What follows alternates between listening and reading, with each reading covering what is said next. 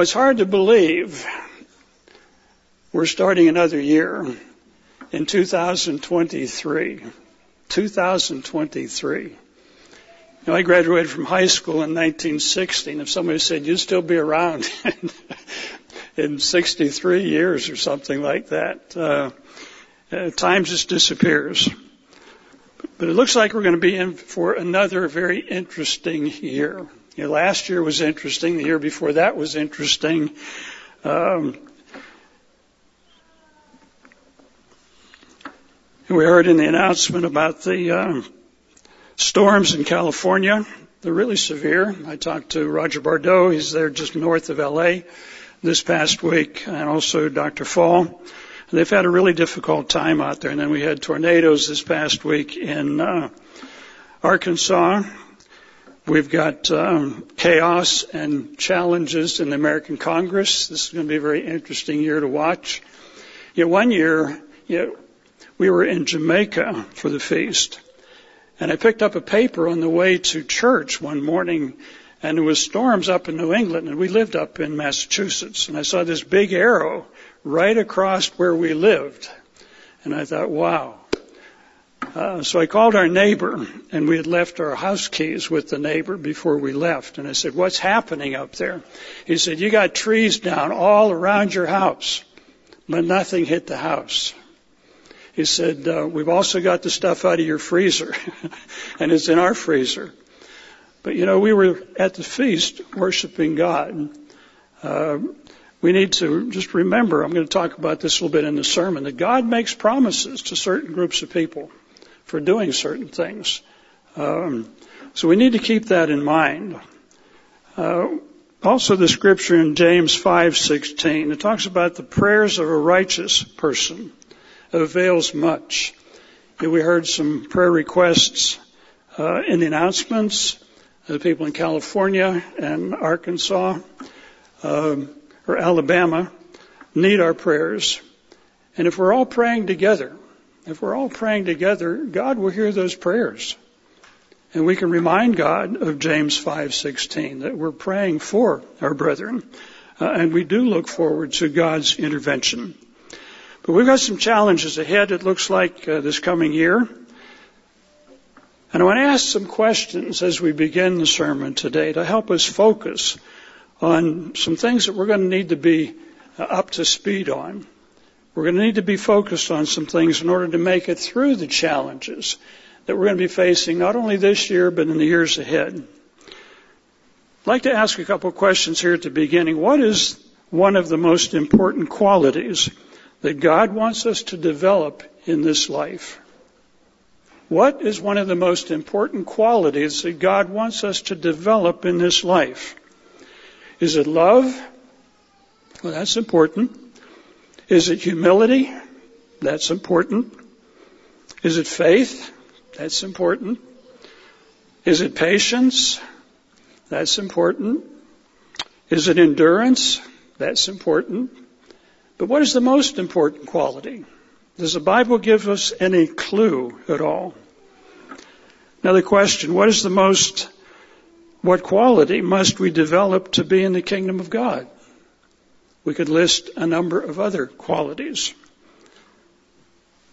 But if you'll turn quickly to Matthew 6:33, now you should know what's there. But it gives us a hint of what we need to be developing. Matthew chapter 6 and verse 33, it says, Seek first the kingdom of God and his righteousness, and all these things shall be added to you. So if we're seeking first the kingdom of God and his righteousness, what's righteousness? What is righteousness? We want to talk about that in the sermon today. There are a couple of other scriptures that we'll turn to in just a little bit, but in Ephesians 6 verse 14, Paul talks about putting on the breastplate of righteousness. Okay, what is that? What's it made out of? Why do we have to put it on? Another interesting scripture, 1 John 3:10, and we'll turn to that a little bit later too. It says there, we've got to be practicing righteousness. And if we don't practice righteousness, we're children of the devil, which is pretty sobering. But what is righteousness? Why do we have to put on a breastplate of righteousness? Why do we need to practice righteousness? What is righteousness? I want to talk about that in the sermon today. I've entitled it, The Importance of Righteousness. The Importance of Righteousness. And I'm going to cover 5 points. And I would encourage you, write down the 5 points and then jot some of the scriptures down. We're not going to have time to turn to all of them. But if you jot the scriptures down under each point and then look them up on your own, you're going to have a very interesting Bible study. You're going to have a very interesting Bible study. So in the sermon today, I want to take you on a voyage of discovery. Get on the boat. Take a voyage of discovery to discover the riches of righteousness. To discover the riches of righteousness that are buried in the Word of God.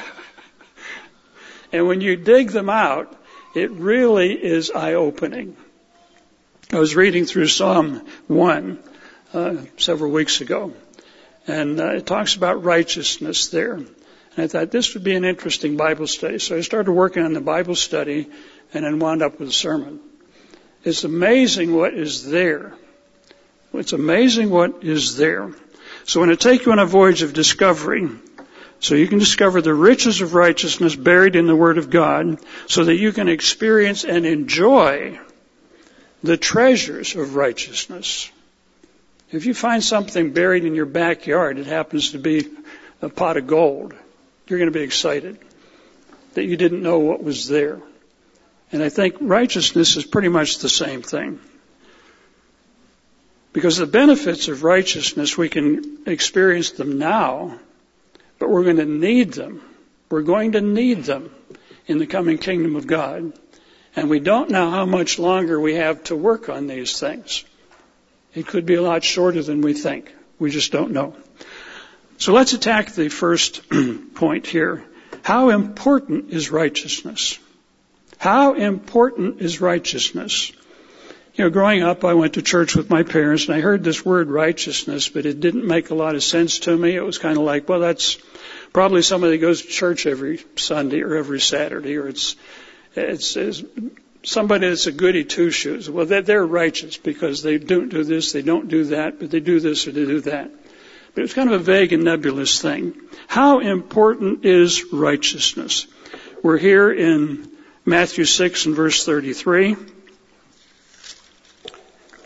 If you read the verses that precede this, Jesus is talking about priorities. And he says some people worry about what they're going to eat today or tomorrow or what they're going to wear tomorrow. He said, if you seek first the kingdom of God and His righteousness, you don't have to worry about these other things. And it doesn't mean you don't need to plan and prepare. My clothes are wearing out. I'm just not going to worry about it because I'm righteous. And they'll be provided. No, we need to plan. We need to plan. But Jesus said, set your priorities on being in the kingdom of God. And set your priorities on developing righteousness. Because you're going to need that in the coming kingdom of God. So we've got to be focusing on these priorities every day as you make decisions about what you're going to do in life, what you're going to do today. Is this going to prepare me for the kingdom? Is it going to move me in that direction, or is it going to move me away from that direction? Focusing on righteousness, and we'll talk about what that is. Why does the Bible say we've got to seek righteousness? That's what's in the verse. It says seek righteousness. Why do we have to seek it? As we define it a little bit more, the world doesn't really understand what seeking means. But in Psalm 119, verse 137, maybe just jot that one down. We need to seek righteousness because God is righteous. God is righteous. And it says there, His testimonies, His laws, His judgment are also righteous. Now, why is that important? Turn to 1 John 3. 1 John chapter 3. And the first couple of verses there. God wants us to become like Him, as we read in the verses here in 1 John 3. Beginning in verse 1, it says, "Behold, what manner of love the Father has bestowed on us, that we should be called children of God. Therefore the world does not know us, because it did not know Him. Beloved, now we are the children of God, but it has not yet been revealed what we shall be. But we know that when He is revealed, we shall be like Him." God wants us to strive to become righteous so that we can become like God, to think like God does, to act as He would. Verse 3, everyone that has this hope of wanting to become like God purifies himself just as God is pure. So God wants us to become righteous because He is righteous. He wants us to become like Him. You've got the scripture in Philippians 2:5 where it says, "Let this mind be in you that was in Jesus Christ." We need to be thinking like God, thinking like Jesus Christ. How would they do something? And God wants us to get down that same path. 1 John 3 and verse 10, just down the page. This is what I referred to in the very beginning. 1 John 3 and verse 10. When you read it and think about it, it's kind of sobering. It says, "In this the children of God and the children of the devil are manifest." In other words, here's the difference between children of God and children of the devil. It says, "Whoever does not practice righteousness is not of God." Now, it's not talking about some ethereal thing. It's talking about something very specific. "Whoever does not practice righteousness is not of God, nor is he who does not love his brother." So love is important, but also righteousness is important. If we're striving to be righteous and following the path of righteousness, we're on the path to become children of God, to become God's, part of His family. But if we're on a different path, an unrighteous path, we're the children of the devil. That's just the way God looks at it. So this is not some little thing. It's extremely important. Now let's go to Ephesians chapter 6 and verse 14. Paul is writing here to the church in Ephesus. Ephesus was a big carnal city at that time in ancient Greece. In Ephesians 6 verse 14, I'll get there eventually. As you get older, it's harder to turn the pages. Paul is talking about being in a spirit war, a war with a spirit being, with Satan and his demons. In verse 11, he says, "Put on the whole armor of God that you may stand against the wiles or the devices of the devil." So we've got to put armor on. "We do not wrestle against flesh and blood, but against principalities, against powers, and against rulers of darkness of this age. Therefore," he says, "take up the whole armor of God, that you may be able to withstand in the evil day, having done so and to stand." It talks about girding your waist with the truth, but in verse 14, "Stand therefore, having your waist girded with truth, having put on the breastplate of righteousness." So what is it? What is that breastplate made out of? Why do we have to put it on? What Paul is saying here is that if we don't put this essential piece of armor on, we're going to be vulnerable. We're going to be vulnerable. But what is it that we're putting on? Not some ethereal thing. Well, I'm just going to pull this thing out of the air and I've got my breastplate on. No, he's talking about something very specific. Something very specific. If we don't put it on, we're going to be vulnerable. We're going to be vulnerable. We have to make decisions every day.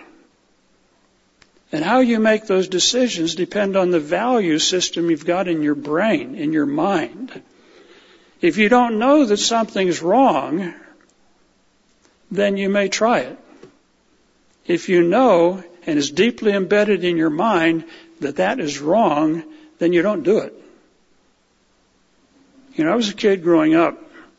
My mom read me Proverbs, I think it was 1:10 or 1:7, something like that. where it says, when evil entices you, say no. And part of the job of parents is to explain to children what is evil, what is wrong.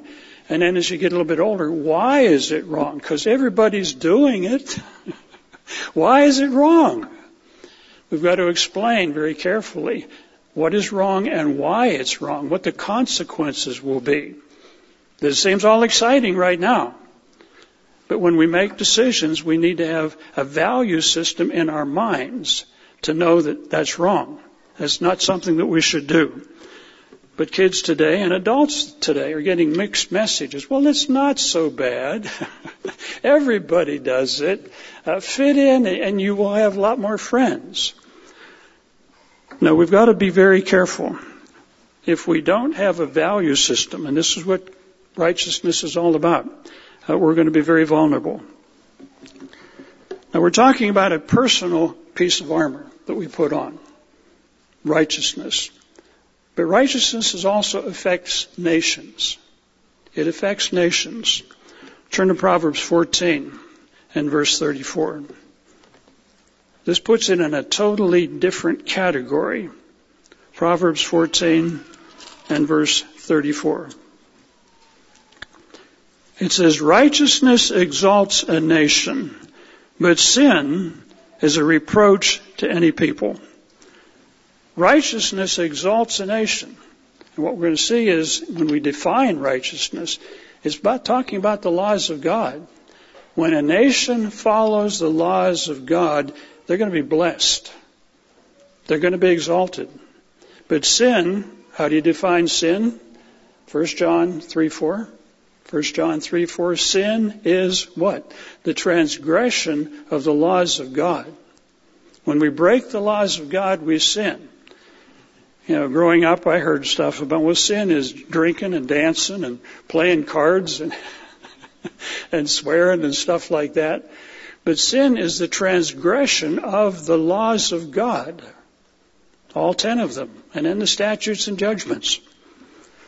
When nations follow the laws of God, they're going to be blessed. Things are going to go better for them. When nations turn away from those laws, things are going to go wrong. And serious consequences will happen. So righteousness is important for individuals. Righteousness is also important for nations. And when we turn away, as we're seeing in our nations today, there's going to be serious consequences. How important is righteousness? When you look up the word righteous or righteousness in the Bible, it's listed there, used there about 400 to 500 times. 400 to 500 times. God repeats what is important. It's not just some little thing that we kind of brush off. Well, I'm not interested in righteousness. I'm interested in other things. No, righteousness is extremely important to God, and as we will see, it's extremely important to each one of us.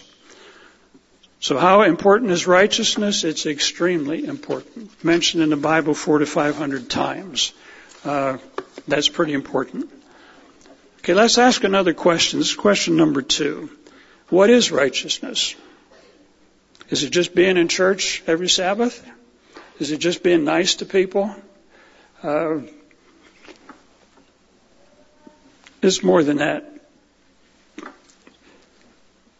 What is it we're supposed to seek if we seek righteousness? What are we looking for? What is God looking for in us? You know, for many, righteousness is kind of a vague, spiritual sounding term. A person is righteous if they have wings and a halo. Then we know they're righteous. You know, I'm joking, but this is how many people look at it. You know, you're goody two-shoes, you're righteous. In many cases, it's self-righteousness. If you look up a dictionary definition of righteousness, it talks about morality. You're a moral person. You're a virtuous person. But what do moral people do? What don't they do? Well, that depends on their personal opinion. Well, I wouldn't do that. But somebody else who thinks they're righteous, well, I don't have any problem with that. This is vague, ethereal type of things. What makes you righteous? What do you do that makes you righteous? What do you do that allows God to see that you're righteous? We've got to have some solid definitions. That's why we're talking about this. The opposite of righteousness, and this comes from the dictionary, is unrighteousness. Well, what's unrighteousness? It sounds pretty bad. But what is it? What is it? Unrighteousness, sinfulness. Well, again, what's sin? Different people have different definitions. Unrighteousness would be an immoral person. Well, I wouldn't do that. But someone else said, well, I don't have a problem with that. It's interesting when you look at religious literature written by people that believe that they're Christians. They'll talk about righteousness as being right with God. Okay, what is that? Well, I go to church. I pray. I'm nice. Is that being right with God? A God-centered person. Now, these are not wrong, but what does that mean, to be a God-centered person? A couple of other definitions. A person without sin, or a person that prays and goes to church.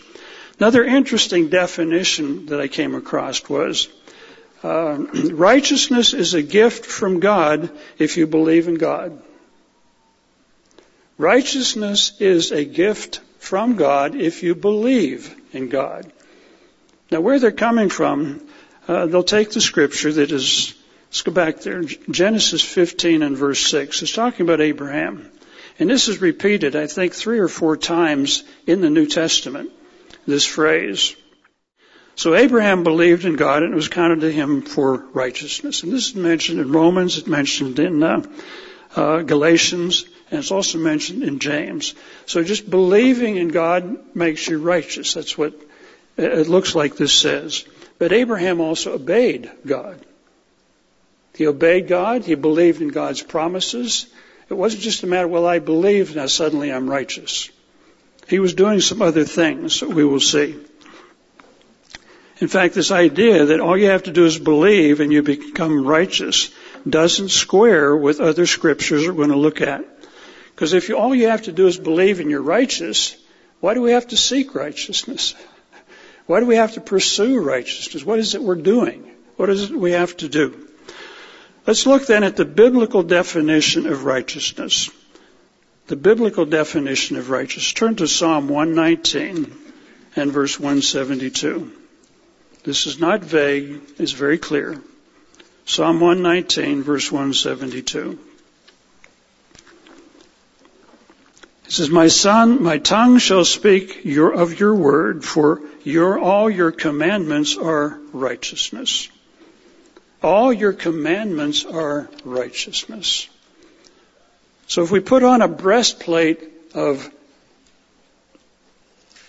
righteousness, we're going to be putting on the commandments of God. I follow the commandments of God. That is my protection. That is my protection. Somebody comes up, tempts you with something. No, I'm not going to do it because I'm following the laws of God. I'm putting on that protection. So if we keep this very simple definition in mind, all your commandments are righteousness. That's our protection. That's what we need to put on when we put on that breastplate. Keep in mind also the definition of sin. 1 John 3:4. Sin is the transgression of the laws of God or the violation of the commandments of God. That's what sin is. When we break the laws of God, we ignore the instructions of God, we become sinners. I don't want to use the sermon as instruction how to become sinners. We want to focus on how to become righteous and follow God's laws. Deuteronomy chapter 6, verse 23. It's saying pretty much the same thing. Deuteronomy chapter 6 and verse 23, 24, and 25. It's saying the same thing that David said a little bit later.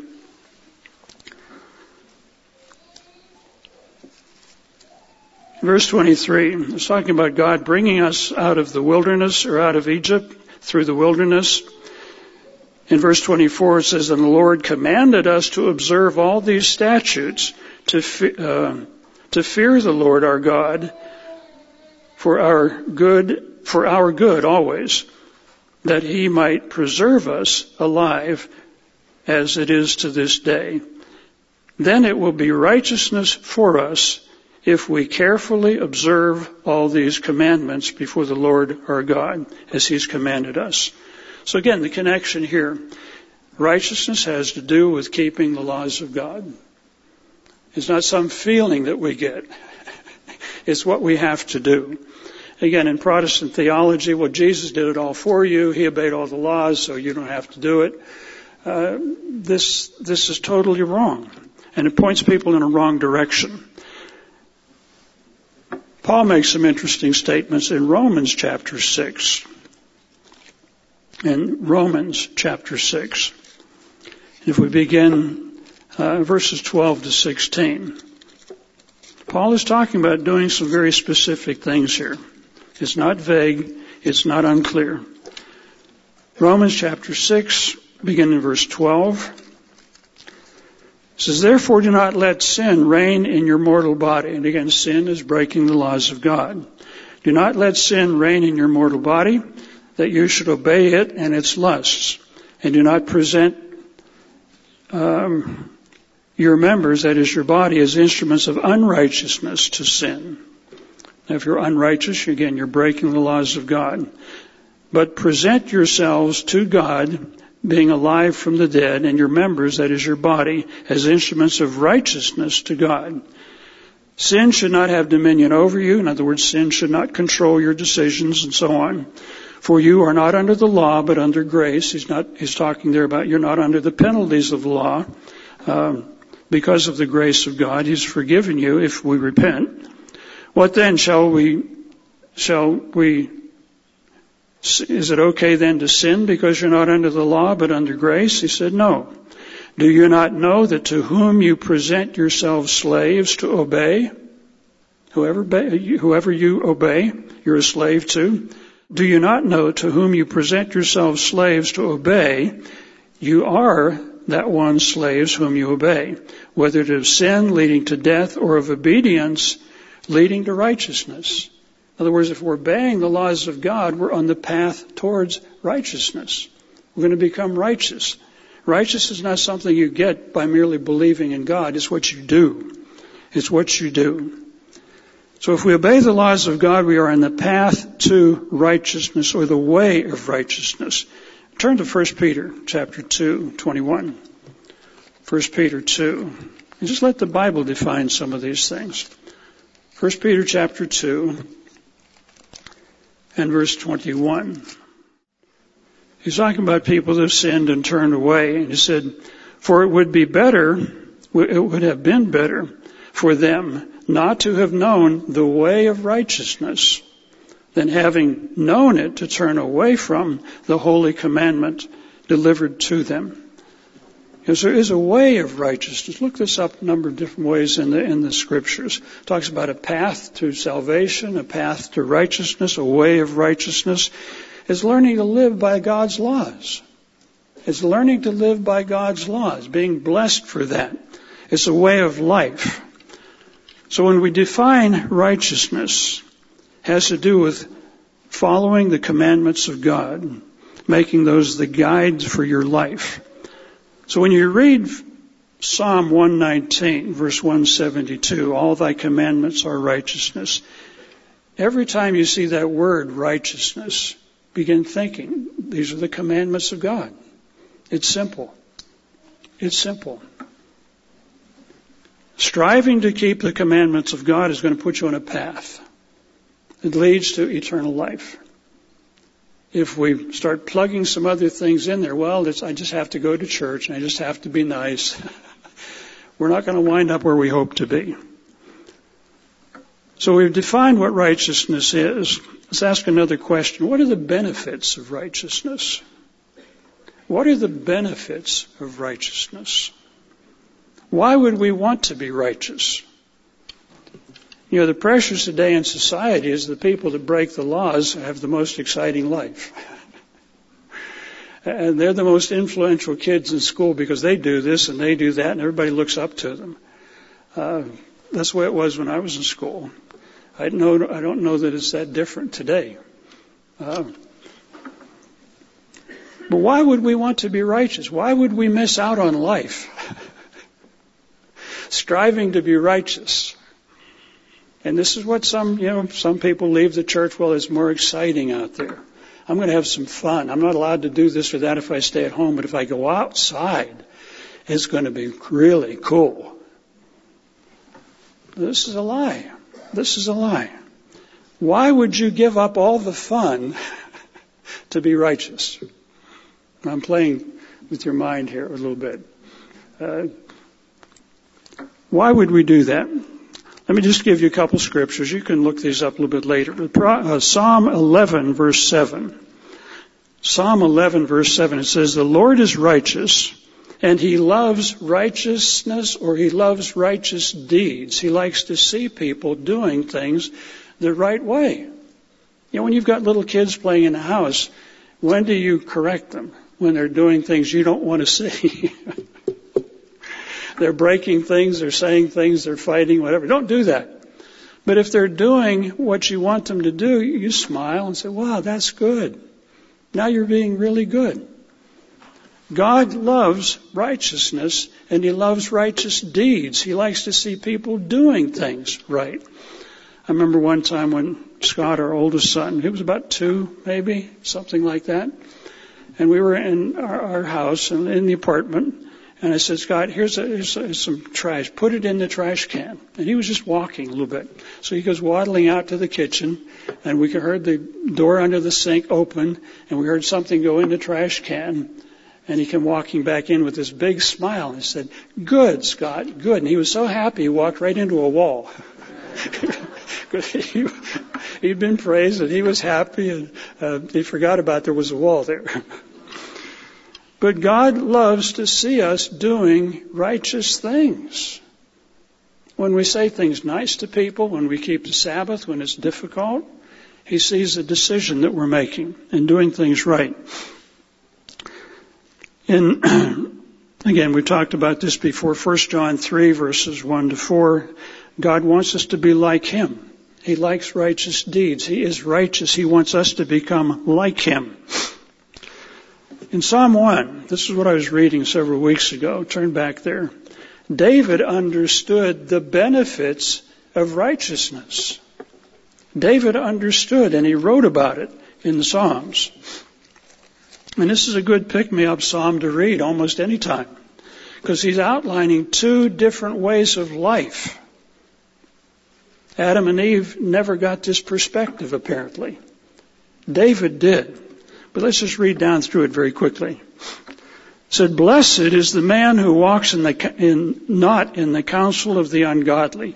The word in the Hebrew here, blessed, means to be envied. To be envied. Things go better. Things go better when a person does not walk in the counsel of the ungodly or the sinners who don't care about God's law, nor sits in the seat of the scornful. When you start keeping the Sabbath, keeping the holy days, people may laugh at you, but the laugh is going to be on them sooner or later. But His delight, that is the person that's being talked about, blessed is the man, but his delight is in the law of the Lord. The person delights in the laws of God. They're not a burden. They're not keeping me for a lot of fun. They delight in the law of the Lord, and in His law He meditates day and night. You're thinking about God's law. How does this apply to the decision I have to make? And he shall be like a tree planted by the rivers of water, that brings forth its fruit in its season, whose leaf shall not wither, and whatever he does shall prosper. This is part of the benefits of doing things God's way. You're going to be blessed. Things are going to go better for you. When you plant things by a water source. So driving through the West out there, especially Colorado, Wyoming, what are those trees with all the yellow leaves and aspens? When you're driving through the mountains, when the aspens turn, they have this bright yellow color. And you look up at the mountainside, and when you see this yellow bunch of trees, you know there's a stream there. You know there's a stream there because the aspens like water. They grow there. And what David is talking about, you do things God's way, you're going to be like a tree by the waters. And you're going to grow and blossom. But then David contrasts this. He says here, whatever they do, they will prosper. But he contrasts this with the unrighteous, the ungodly, the unrighteous. People don't like the laws of God. The ungodly are not so. They're like the chaff which the wind drives away. Therefore, the ungodly shall not stand in the judgment.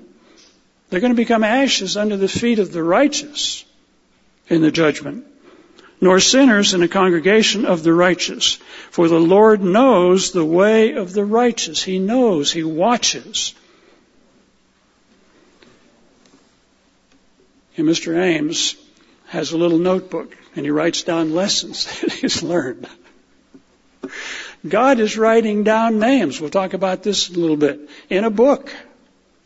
And he's going to reward those people that he sees doing things consistently God's way. The Lord knows the way, or he watches the way of the righteous, but the way of the ungodly shall perish.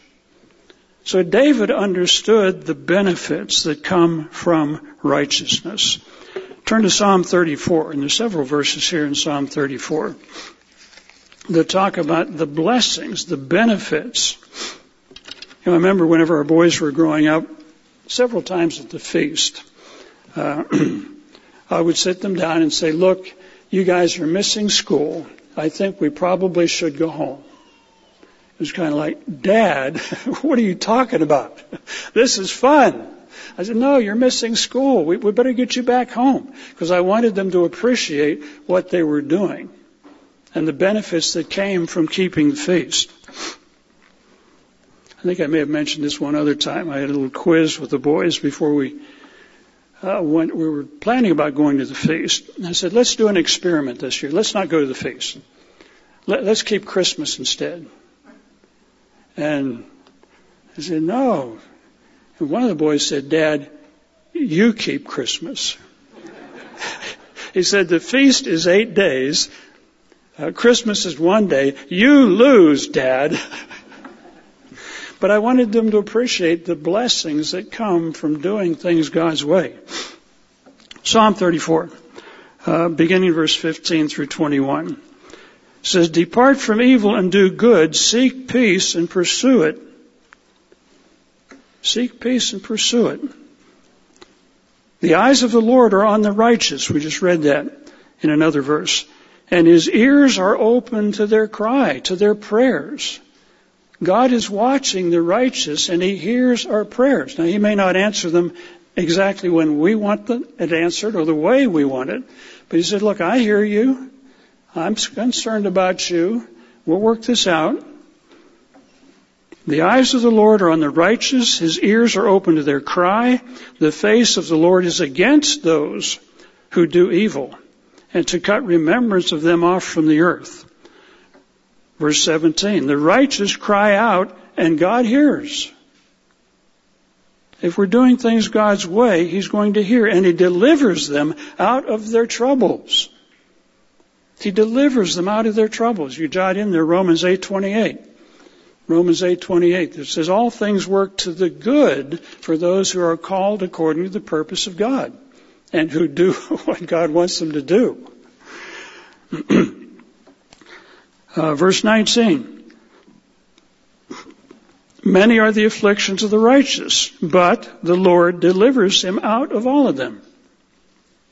We're going to have trials and tribulations. He guards all his bones, that is, guarding the bones of righteous people. Not one of them is broken. Now, I've had some broken bones, some of you have, but we get through those things. Some cases we did some stupid things before we broke something. Evil shall slay the wicked, and those who hate righteousness shall be condemned. But God says here he's open to the cry of the righteous. He's watching them. He's mindful of them. He's watching over them. You could also put in the scripture in here, Hebrews 12, verses 5 to 8. Hebrews 12, 5 to 8, where it says, God loves those he chastens.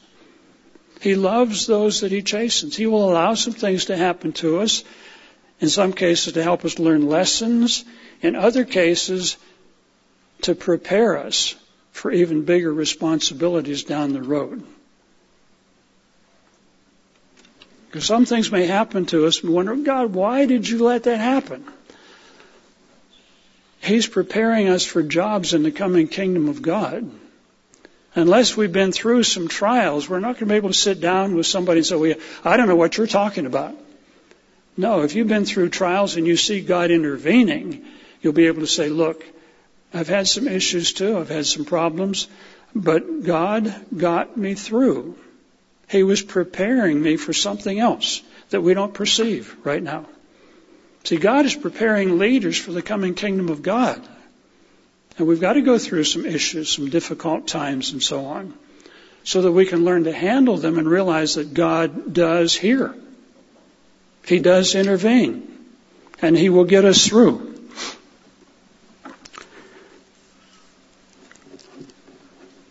Psalm 58, while we're here in Psalms. Now these are some of the benefits. And our kids need to understand these things. We need to remember these things.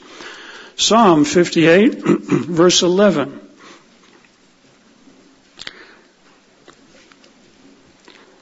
Better start here a little bit earlier, probably. Verse 10, the righteous shall rejoice when he sees the vengeance that is of God.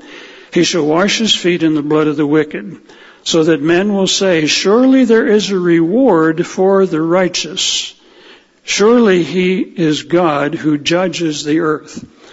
But let's just pull that one part of that out. There's a reward for the righteous. Now what is that reward? You can look up other scriptures. That reward is a crown. In fact, let's turn there. Keep your fingers here in Psalms. We go to 2 Timothy 4:8, where Paul is kind of winding up his life.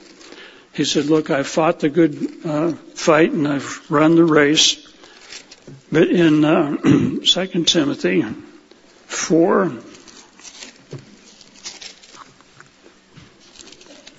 he's trying to encourage Timothy. And Paul had some difficulties to face and had to get through. Verse 7, he says, I have fought the good fight, I have finished the race, and I've kept the faith. Hopefully we'll all be able to say that. Finally, there is laid up for me a crown of righteousness. There's laid up for me a crown of righteousness, which the Lord, the righteous judge, will give to me on that day, and not to me only, but all those who have loved his appearing, or looks forward to his appearing, and who have strived to be righteous. He said, there's a reward coming. It's going to be a crown. You know, John mentions in Revelation, don't let anybody take your crown. Hang on. Endure to the end. So righteousness is extremely important. Proverbs 10. Proverbs chapter 10. Psalm 34, Proverbs 10, a number of scriptures having to do with righteousness. Let's break in verse 24 and 25 in Proverbs 10. It says, the fear of the wicked will come upon them, and the desire of the righteous will be granted. The desire of the righteous will be granted. What are your desires? Are they in harmony with God's plan and purpose? I remember taking a class when I went back to school working on a Master of Public Health degree. We had young people in the class. These were basically people in their 20s or 30s. But we had a girl from Pakistan. We had some kids from Africa. We had some different people from all over the world. And I thought, I'd really like to go to some of these places. I'd really like to go to some of these places. And I've been around the world about 4 or 5 times. These were not larks. These were not vacations. But I've been to places that I thought about going to, like it would be exciting to go to. But God knows what our desires are. And if we can get our desires in harmony with His goals, Fasten your seatbelt. Fasten your seatbelt. But as young people, think big. Think big.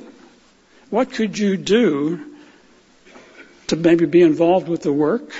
What skills could you develop that God could use? Let Him work with you.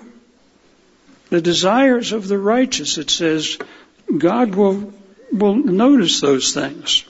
The desire of the righteous will be granted. Think about that.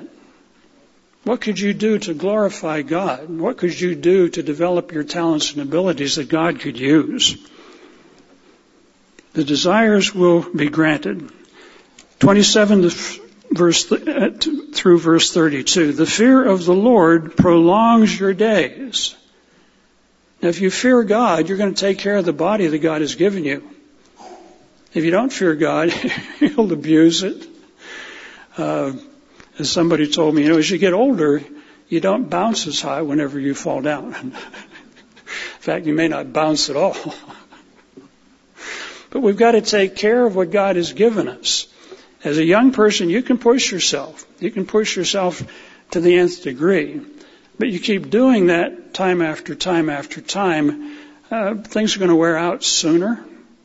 If you're carrying a lot of weight, that's a lot of pressure on your joints. They're going to wear out sooner too. But if we fear God, we're going to take care of what God has given us. So verse 27, the fear of the Lord prolongs life. You're not going to be drinking. You're not going to be smoking. You're not going to be taking drugs.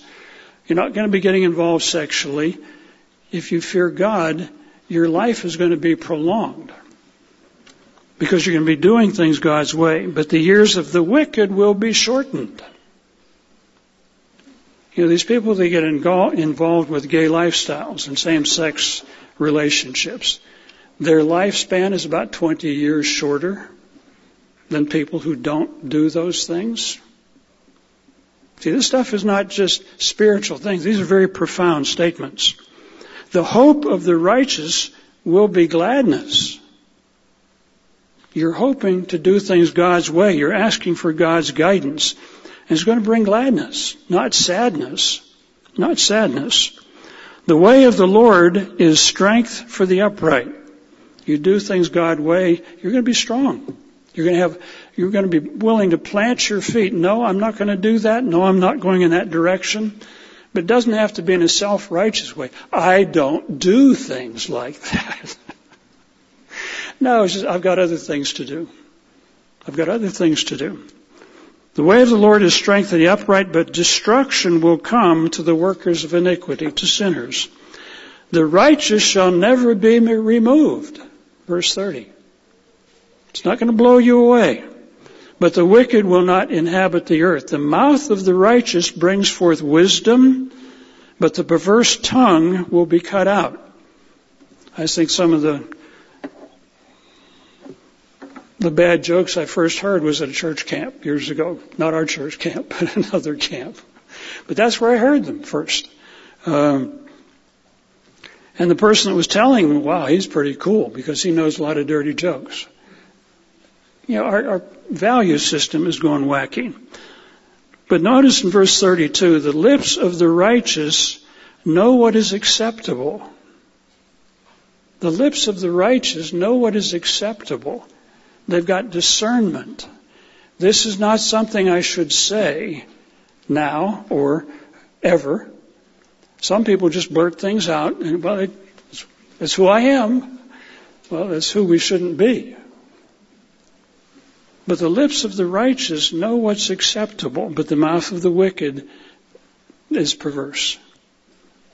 Now, these are some of the benefits of doing things God's way, learning to do things God's way.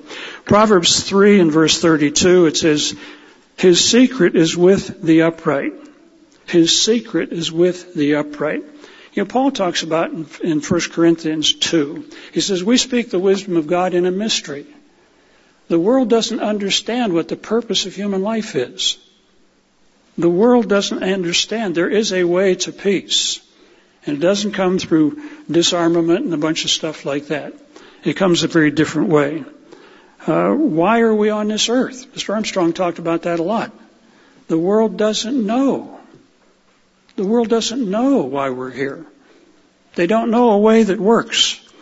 But we're told in Proverbs 3:32, God's secret is with the righteous. Those people that God has called, that He's working with, that want to begin doing things His way. Let's look at one other scripture. And this is powerful. One of the last chapters in the Old Testament, in Malachi.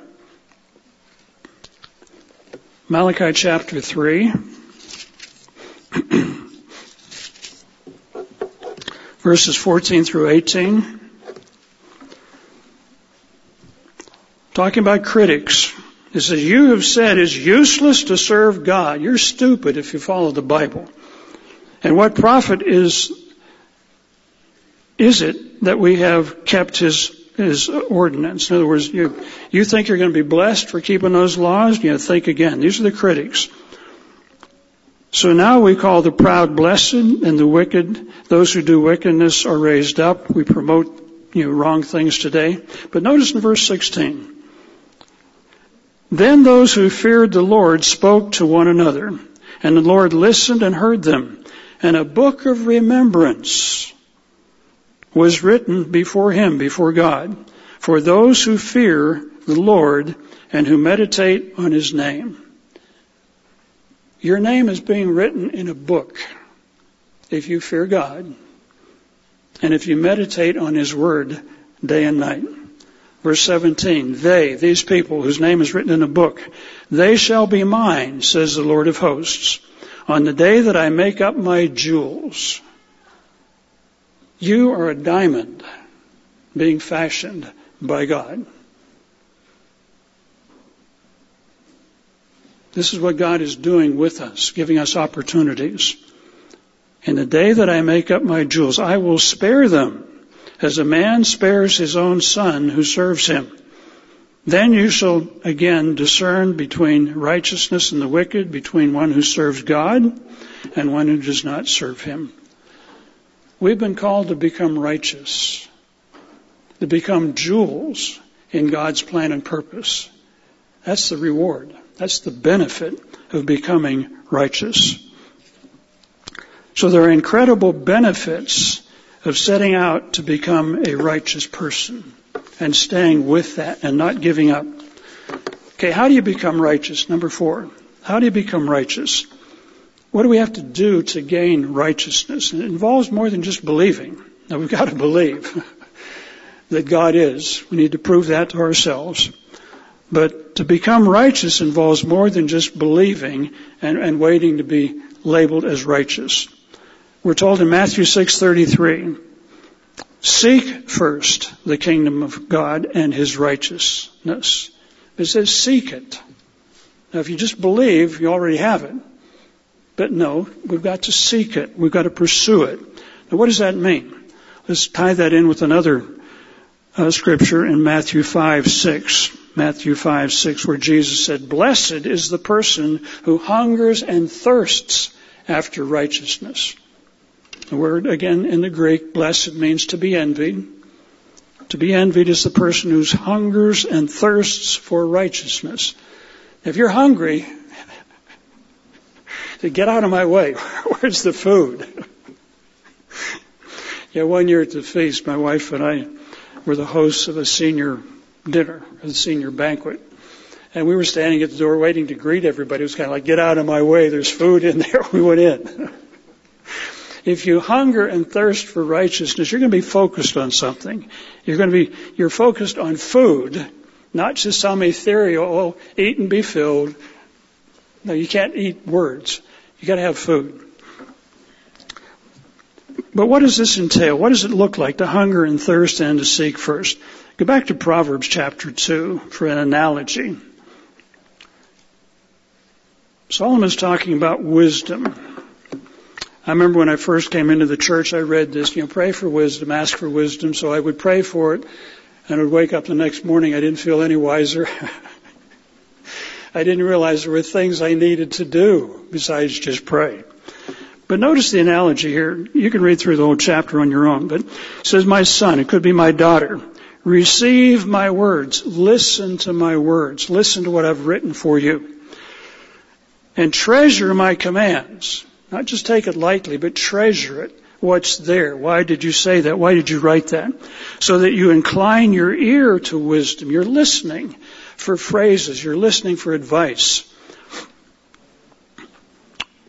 I sat in on the spokesman's club that we had online Sunday for the spokesman down in Atlanta.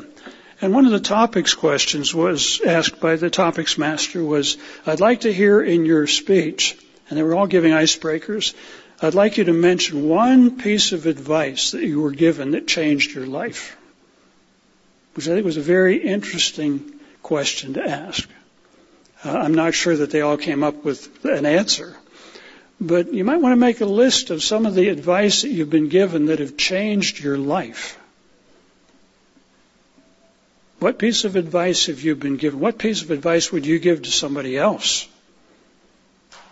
that could change their life, change the direction of their life? But that's what it's talking about here. If you incline your ear to wisdom and apply your heart to understanding, I want to understand.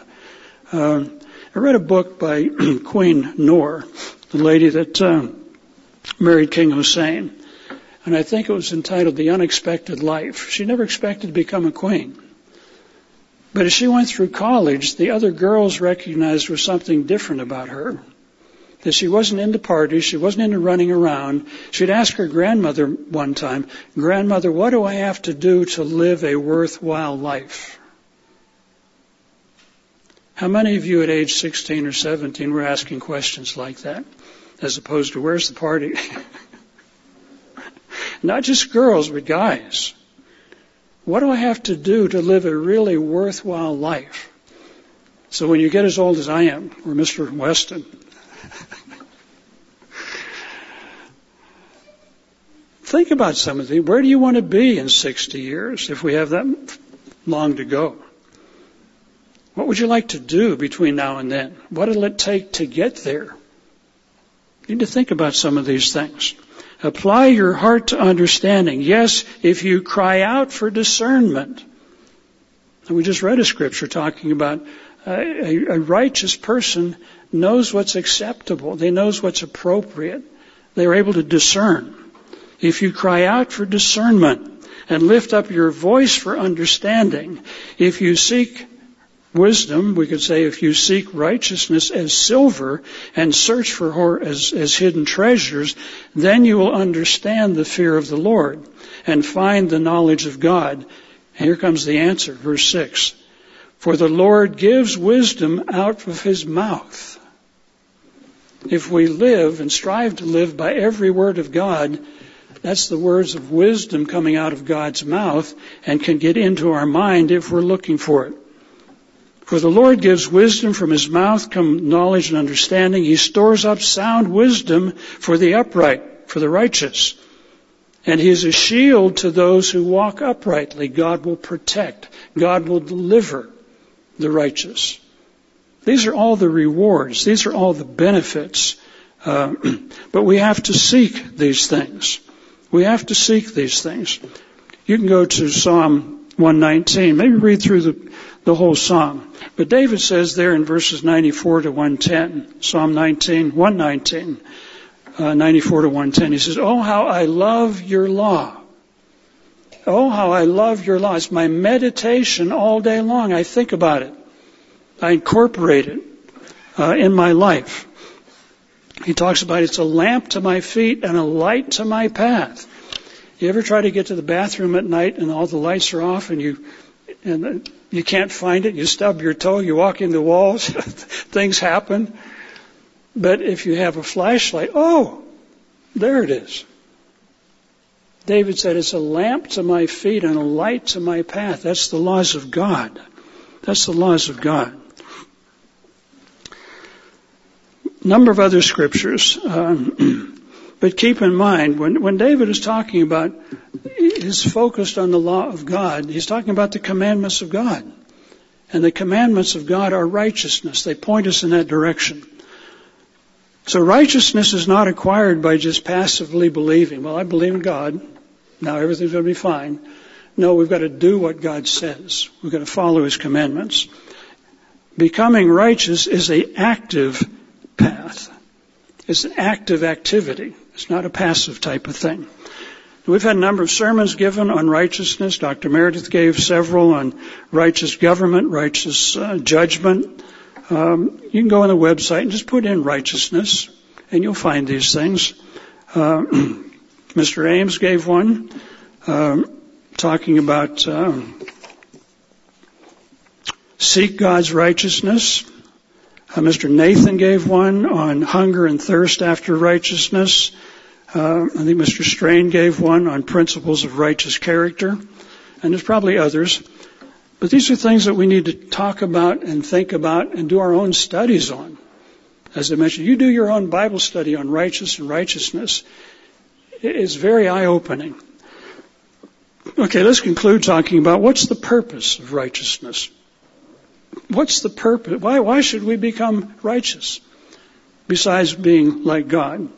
How are we going to use righteousness? Why do we need it? How are we going to use it? What will we not be able to do if we don't have it? In Isaiah 9, verses 6 to 7, you can look at that up later, where it says Christ is going to return and set up a world government. But He's going to come back as the Prince of Peace. Christ is coming back as the Prince of Peace. If you look up Isaiah 32, verse 17, Isaiah 32, verse 17, it says, the work of righteousness is peace and quiet. The work of righteousness is peace and quiet. Again, plug in your definitions. Righteousness is the commandments of God. When the world learns to follow the commandments of God, it's going to be a very peaceful world. It's not just some ethereal thing. We're going to be pointing people in a very definite direction. Isaiah 2, verses 2 to 4 says, the law is going to go forth from Jerusalem. The laws of God are going to be proclaimed from Jerusalem. That's what we're going to be teaching people all around the world. In Isaiah 30, verses 20 and 21, Isaiah 30, verses 20 and 21 says, you'll see your teachers, and they will say, this is the way. This is the way to go. This is the way to handle this or that. But we'll be teaching the laws of God everywhere. Isaiah 11, verse 9. Isaiah 11, verse 9, it says, the earth will be full of the knowledge of God, a knowledge of God's way, of His laws. Isaiah 26, verse 9. Isaiah 26, verse 9. It says, the inhabitants of the world will learn righteousness. The inhabitants of the world. This is China. This is Africa. This is Russia. This is South America. This is the United States. The inhabitants of the world are going to learn righteousness, the laws of God. Isaiah 62, verses 1 and 2. Isaiah 62, verses 1 and 2. It says, the Gentiles will see your righteousness. Talking to God. The Gentiles are going to see your righteousness. The whole world is going to see the righteousness of God. And this is going to spread from Jerusalem. And you and I are going to have an opportunity to be part of that. This is why we're preparing. Let's turn one other scripture as we close. Daniel chapter 12. See, righteousness is a theme that literally runs through the Bible, from Genesis to Revelation. But in Daniel, the 12th chapter, it's talking about things at the end of the age. And this should be exciting. Daniel chapter 12, 1 and 2. At that time, Michael shall stand up, the great prince who stands watch over the sons of your people. And there shall be a time of trouble, such as never once since the beginning, since there was a nation, even to that time. And at that time your people shall be delivered, everyone who is found written in the book. We talked about that earlier. Your name is written in the book. It's writing the name of the righteous in the book. And many of those who sleep in the dust shall awake, some to everlasting life, and some to shame and everlasting contempt. Verse 3. Those who are wise, these are the people that followed God's way of life. Those who are wise shall shine like the brightness of the firmament, and those who turn many to righteousness like the stars forever and ever. If we strive to become righteous, learn to do things God's way, this is your future. To shine as stars in heaven forever, and to turn many to righteousness.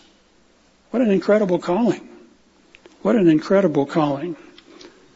If we conclude then, righteousness is not some vague, nebulous, fuzzy spiritual concept. And it's not something you just put on the back burner and kind of let it percolate there.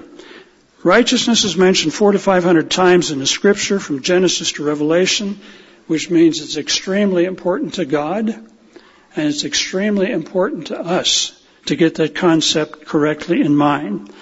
Righteousness is clearly defined in the Bible. All my commands are righteousness. And that is a key to understanding. When we read the word righteousness, it's talking about obeying God. A breastplate of righteousness means you're obeying the laws of God and you're looking for God to protect you. You're looking for God to intervene for you. If we don't practice righteousness, which means you're putting God's laws into practice every day, we're not really children of God. We're children of somebody else who does not like the laws of God. So, brethren, there are incredible benefits for righteous leaders. Individuals are going to become the kings and priests in the coming kingdom of God that are going to teach the world the way to peace and to teach the world a better way of living. This is the importance of righteousness.